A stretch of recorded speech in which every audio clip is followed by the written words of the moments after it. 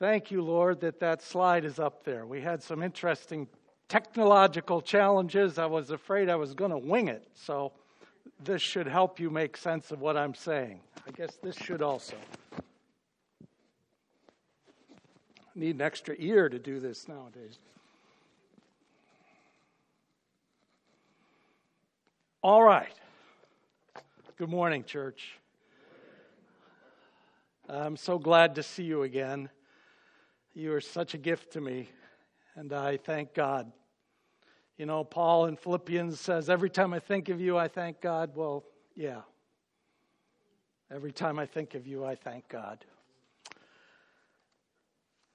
Sean, our pastor, asked me to talk about the Trinity Global Outreach focus for 2022, which is, as you can see, plant.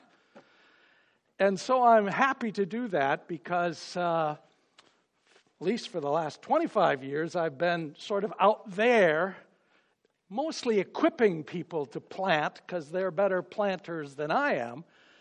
And so this is really close to my heart. This has defined me and my life, and I couldn't be happier. Luckiest guy in the world. I'm sorry the rest of you didn't get to go to Africa and tromp around in the slums, but it's good. Doesn't get any better than this. Let me give you just a quick update on what has happened in my world for the last several months since I was with you before. I did get back to Africa. Yeah! It had been so long because of pandemic stuff, and I won't go into that, but I was in Rwanda just before Christmas. And there was a group of about 40 pastors, and we studied the Gospel of Luke together, and it was amazing. I am so grateful. I had to book it back a little early because that new wave of the pandemic started swirling up from the south of Africa. But God did some good things in these pastors, and I'm, again, so happy to have a part in it. I got an email. Oh, those are the guys, the men, and one woman. So that was the group, and we studied together and prayed together and worshiped together, and amazing brothers from that part of northwest Rwanda. I got an email this week that said that there's a new church coming up in Juba, which is the capital of South Sudan, which is where Dominic and Rejoice Oluru lead this church planting movement. Now, this is not a new church plant. You remember that twice now, their church, their house of prayer, as they call it, has been demolished. But they haven't given up. And so just this week, they started building a new one. So that's pretty much it. It's just about done there. But please pray for them that as they've had to move to a little different area, that new people will be drawn to the gospel as this church worships and reaches out. And since I last saw you, I actually did get this little book thing done, which is, it's been a long slog. You know, I can't tell you how long I've been working on it. But there it is, and I'm happy to announce that my grandson thinks it's fabulous. Just if you needed to hear that. The movie rights have not been sold yet, but actually we're praying, Mark and I, that the Holy Spirit can make something of it. You know what came to my mind when we finally launched this thing was that little boy in the gospel who has a bag lunch with almost nothing in it and a huge need, but he says, "Oh, here, Jesus, can you do anything with this?" So as we sent this manuscript off to the publishers, that's kind of how we prayed. Jesus, can you do anything with this? We're praying it falls into the hands of the right people. The Spirit drives it here. I'm going to Baltimore another week where a group of church leaders in an inner city church in Baltimore has said, we're going to read this together. And we want you to come and help us think about it and apply it to our place. So that's the kind of response we're really praying for. That leadership will take hold of it, study it. Be a great study for your small group, by the way. Anyhow, enough marketing here. This morning, Trinity's global outreach focus for the year. Now, since it's so cold out, you people are probably regulars, you know. But, you know, Trinity has an amazing history of outreach, global outreach, missions. If you've not really connected with that, this is in the lobby out there, and it explains Trinity's focus and emphasis. And this has been one of the distinguishing core values of this local church way before me even, from its founding. It was founded to send gospel missionaries. So glory to God for that. And so the team that is behind the scenes, I don't think you team guys ever come up here very much. You should, so people know you. You won't do it, will you, Cherie? But they're doing amazing things for us, those of us that are out somewhere in the world doing this. So they've determined that this year we're going to focus on plants. So let's talk about that for a little bit this morning. Planting, seeing the gospel planted throughout the world. That's literally how you plant, right? But this is a metaphor. It's a metaphor that comes to us from Jesus and that Paul picks up on. There are other metaphors, you know, sometimes it's shining the light. We sang about shining the light. That's a metaphor that means the same thing as planting the seed.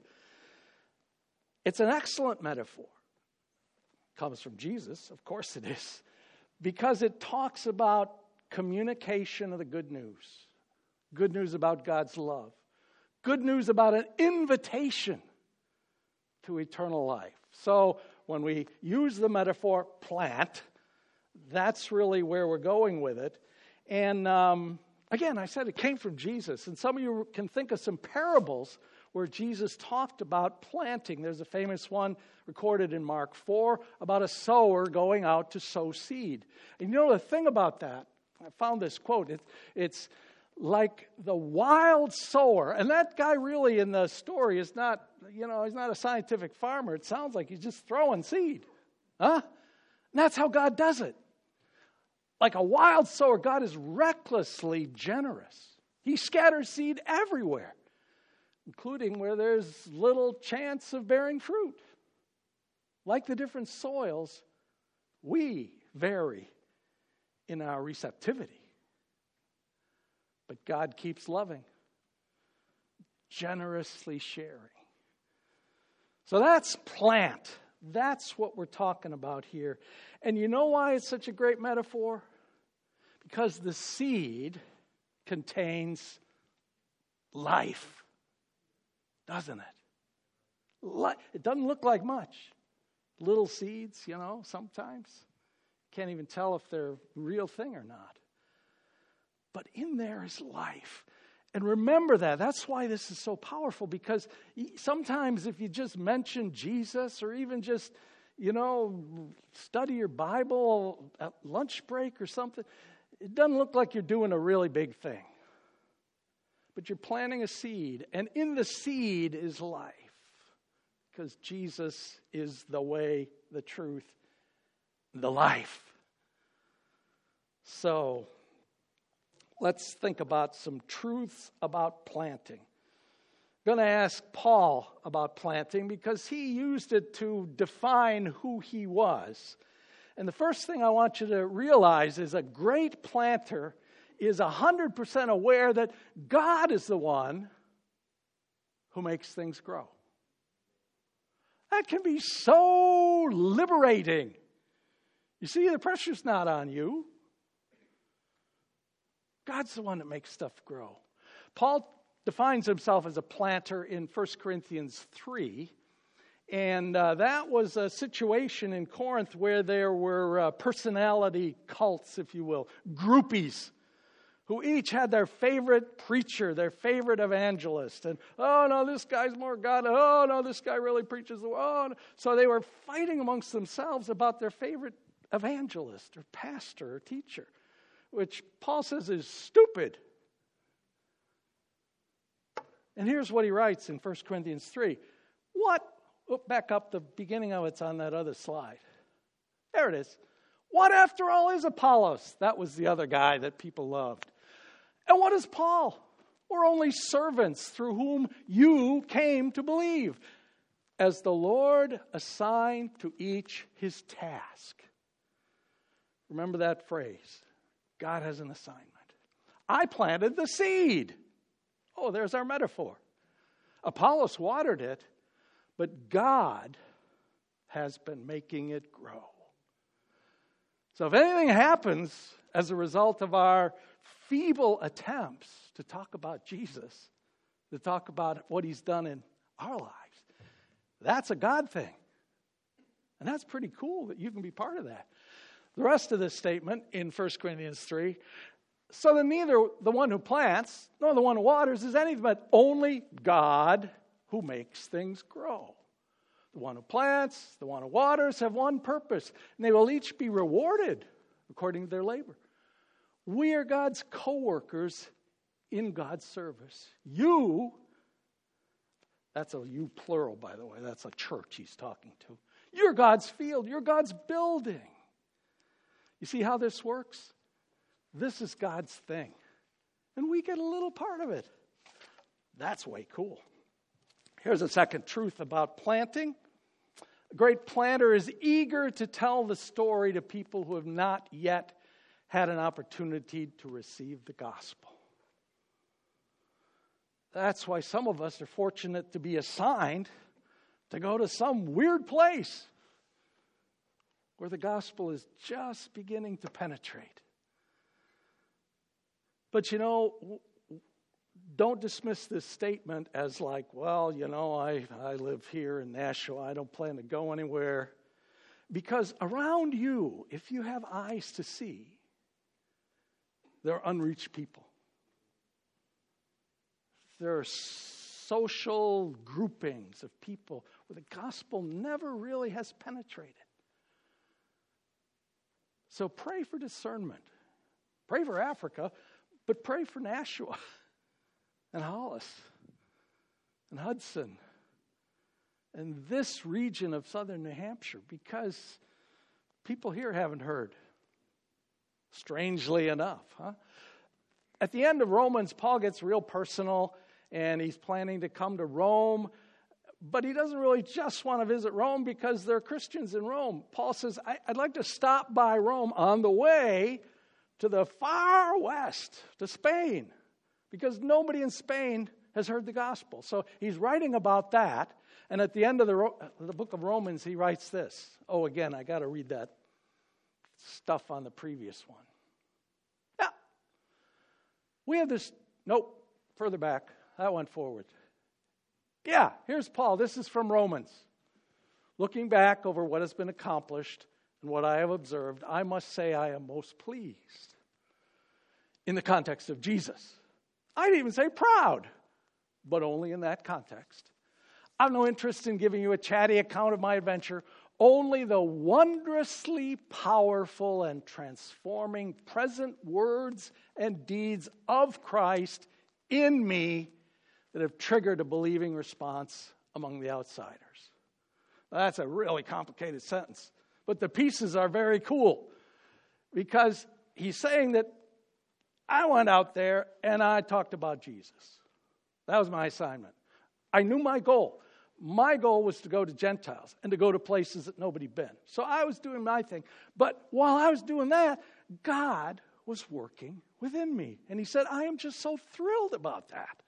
Because I gave these words. They were on one level human words, but they were wondrously powerful and transforming because they were the words of Christ in me.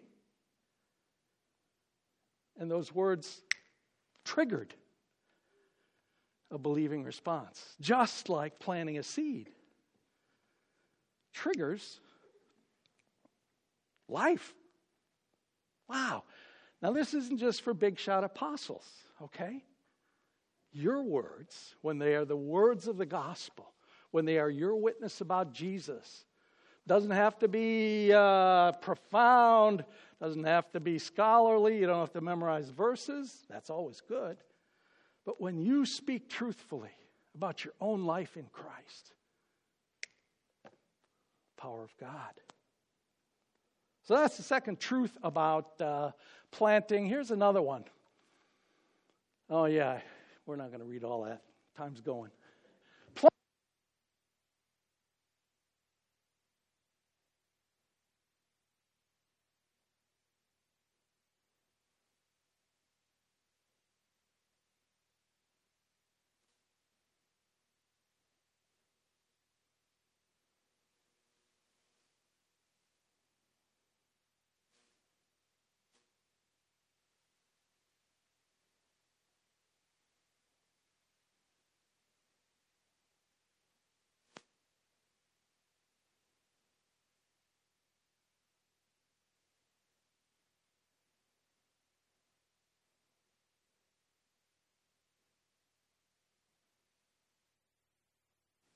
To show that this all-surpassing power is from God and not from us. We're hard-pressed on every side, but not crushed. We're perplexed. Yeah. No problem. See if I can, whoa. Be ready now. Now I sound like a good African evangelist. In the name of Jesus. Huh? That's what you came to hear, right? We're hard-pressed on every side. You see, this is persecution. When your mic goes out, suffering for Jesus. This is bad. We're perplexed, but not in despair.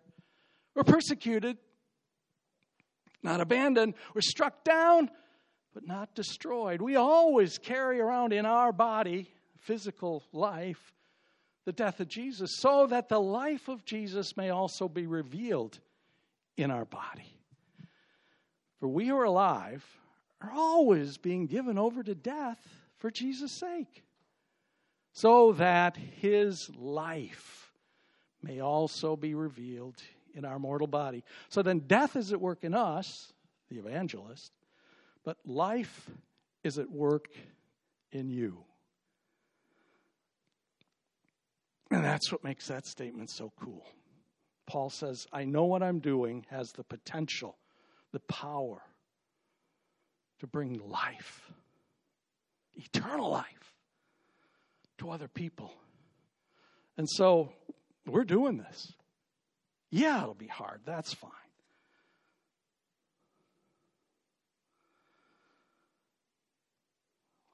Can I tell you a story?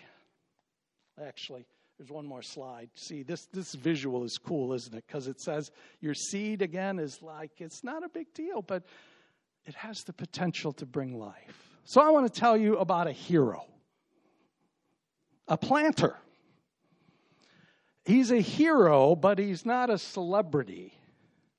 And by the way, that is a really important distinction.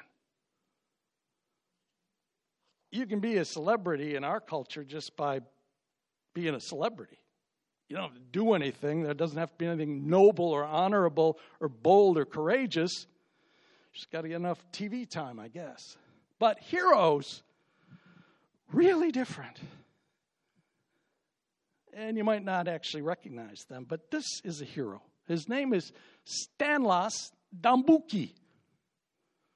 And some of you have prayed for Stanislas, and some of you have given money to help him build stuff. And I just want to remind you, because this is a planter.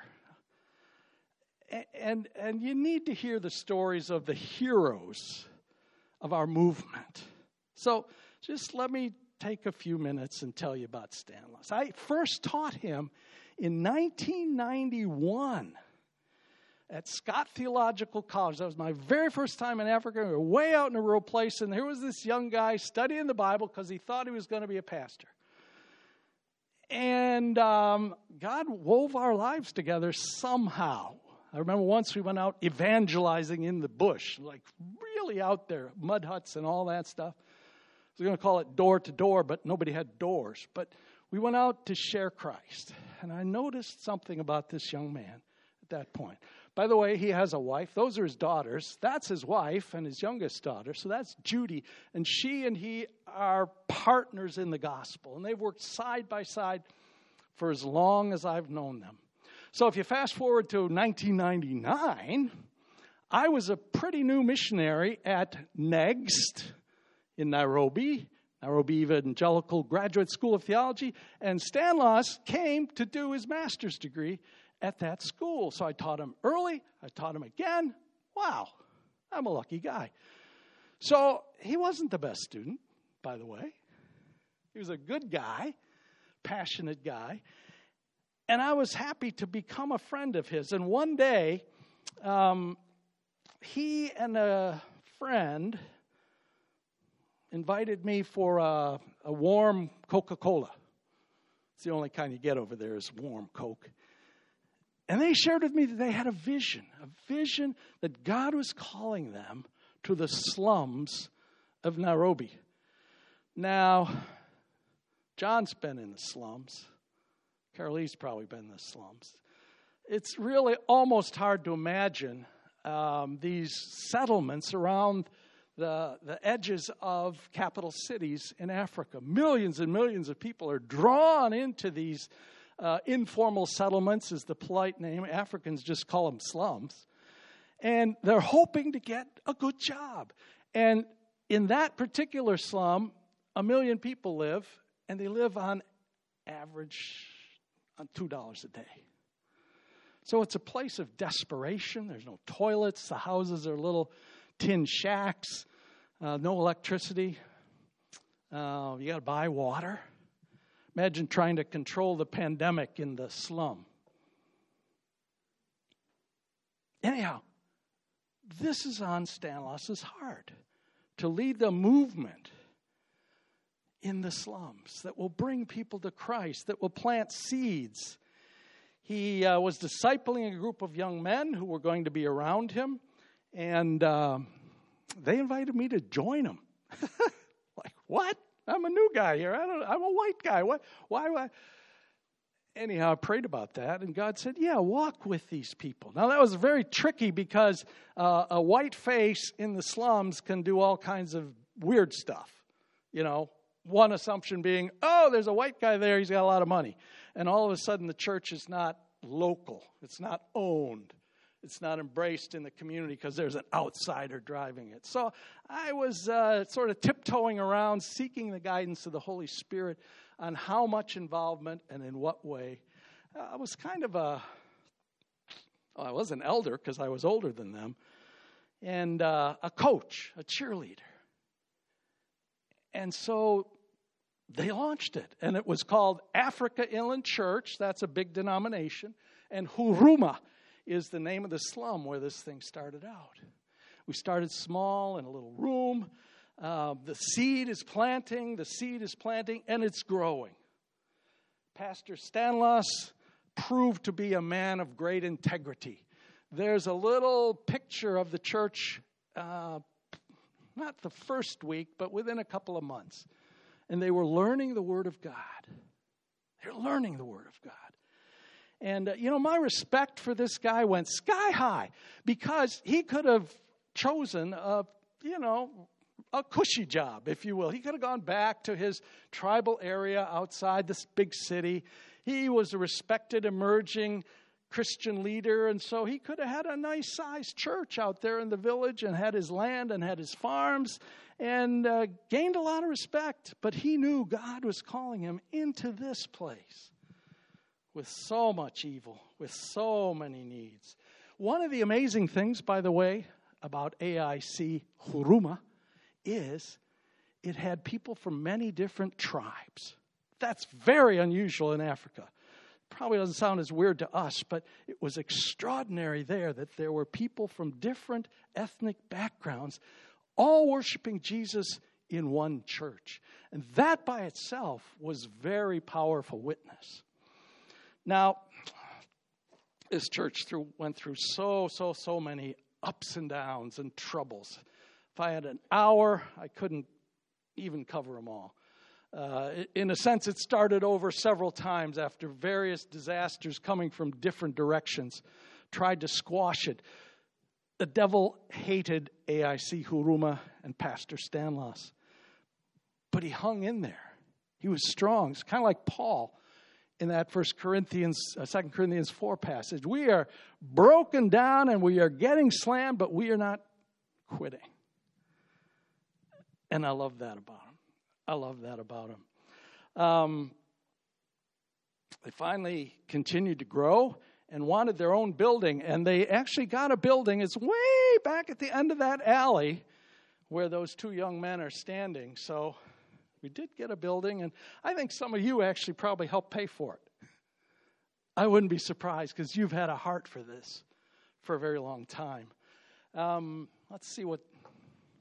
Oh, yeah, there's the building. Nice, huh? We were quite happy with it, really. I'm going to show you a picture of the inside. There's the worship service. In a minute, I'm going to try to show it to help you, to allow you to listen for just a second to the joyful worship that goes on in there. But that's the worship in the new building of AIC Huruma, the third building. There's actually a white guy standing in the front. Sort of sticks out, doesn't he?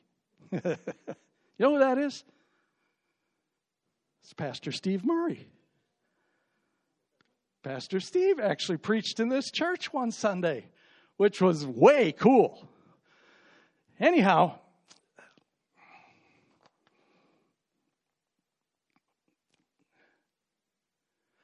in 2008 in Kenya was horrible. There was a stolen election. There was rioting and violence that was just uncontrolled and horrible. People were chopping each other up with machetes. It went on for about 4 months. Huruma, this area of the slums, was one of the epicenters because there were different tribal groups, and the violence was all one tribe on the other tribe. Actually, something very similar to that took place right outside the church's building. And Stanislaus came out of a prayer meeting and saw a man about to be chopped to death with machetes. And he intervened. So he literally saved that man's life physically. And then he was able to offer Christ to him. So this is the kind of work that a real hero, a real planter, gets to do for the kingdom of God. After about 4 months, the slums went back to sort of normal. Yeah, see, that's trying to get from one side to the other. This is normal, though. So, normal life in the slums. And can we play that video for a second?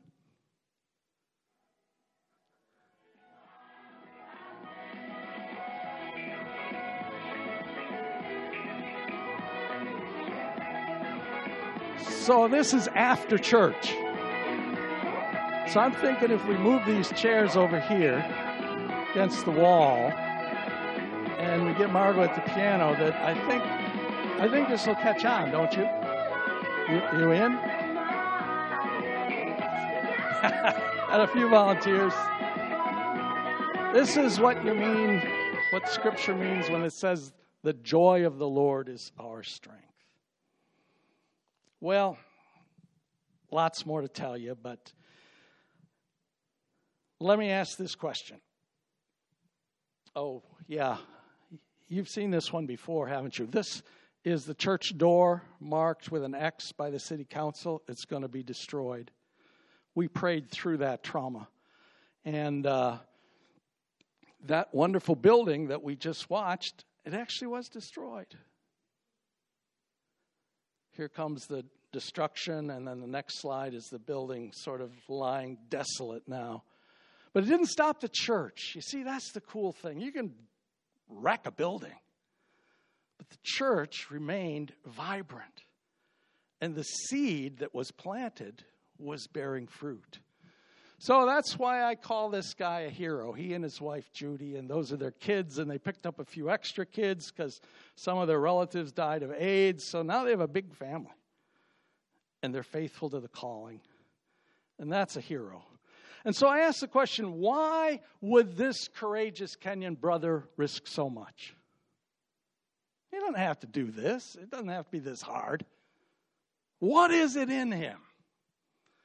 And I think he would say what Paul the Apostle said in 2 Corinthians chapter 5. Christ's love compels us. Because we're convinced that one died for all, and therefore all died, and he died for all, that those who live should no longer live for themselves, but for him who died for them and was raised again. Believe if you said to Stanlos, why did you choose this path? Why did you choose to plant your seed here? He'd say, it's the love of Christ. It's the love of Christ. Is it worth it? Is this guy an idiot? Why did he choose the easy way? Again from Paul, 2 Corinthians 4, we do not lose heart. Though outwardly we're wasting away, yet inwardly we're being renewed day by day. For our light and momentary troubles are achieving for us an eternal glory that will far outweigh them all. So we fix our eyes not on what is seen, but on what is unseen. Since what is seen is temporary, but what is unseen is eternal. There's the perspective of a planter who knows his assignment, compelled by the love of Christ, planting seed among people that have never heard. So, you have an assignment. Most of you won't be fortunate enough to plant in the Nairobi slums.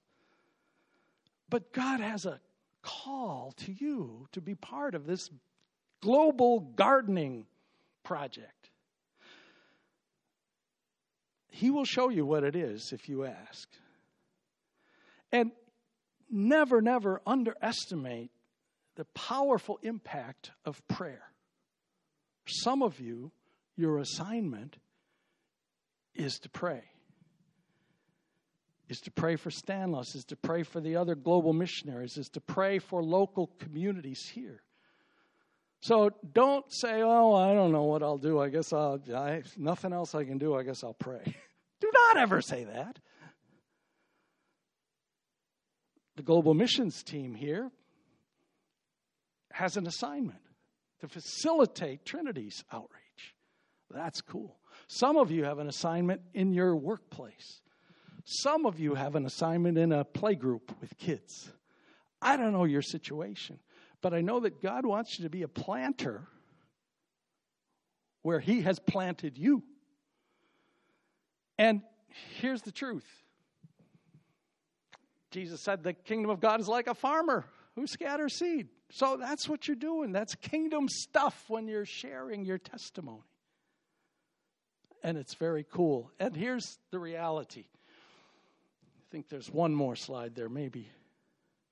Oh, yeah. Remember, it's a team effort. You don't have to do it all. We already said that. There is incredible joy.